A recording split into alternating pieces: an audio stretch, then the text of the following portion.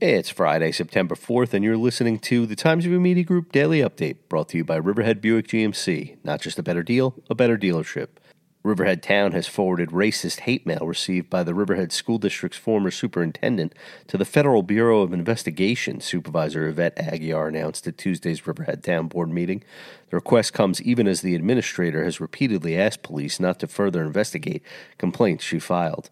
Ms. Aguiar, who called the letter sent to former Superintendent Aurelia Henriquez despicable, said the town asked the FBI to find out who did this.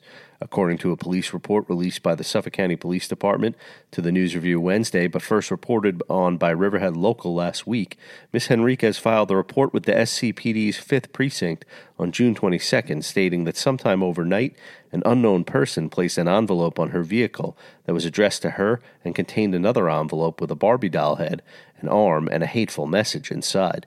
Detectives from the SCPD Hate Crimes Unit met with Ms. Henriquez, 46, who is Hispanic, but she said she did not want officers to go to her neighborhood or contact any of her neighbors regarding surveillance cameras, the report states.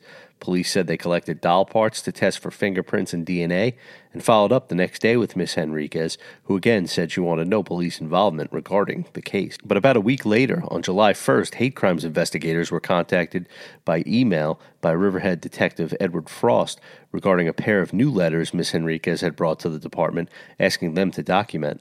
Detectives said they contacted Ms. Henriquez, but she again did not wish to have the incident follow up on.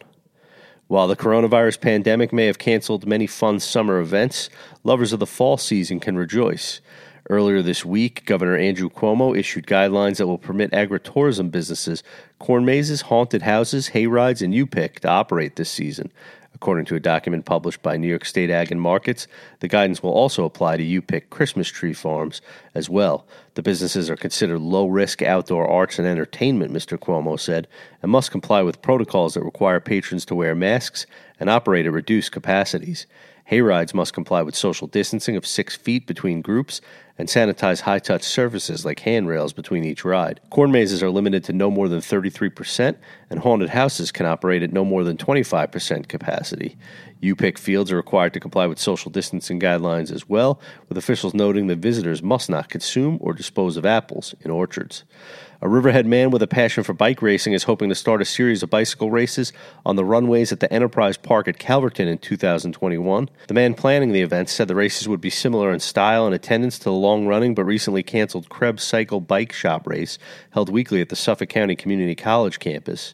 Similar bicycle races have also been successfully held on vacant airfields such as Brooklyn's Floyd Bennett Field, he said. The man's proposal calls for a bike race every Friday from June 18th to August 27th in 2021, beginning at 6:30 p.m. in June and July and at 6 p.m. in August.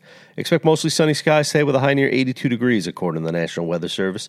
The low tonight will be around 58. Temperatures are likely to be in the mid to upper 70s this weekend with clear skies and plenty of sunshine. I'm Graham Parpan, and that's our update for Friday. Check back for more news throughout the weekend. Once again, today's report was brought to you by Riverhead Buick GMC. Not just a better deal, a better dealership.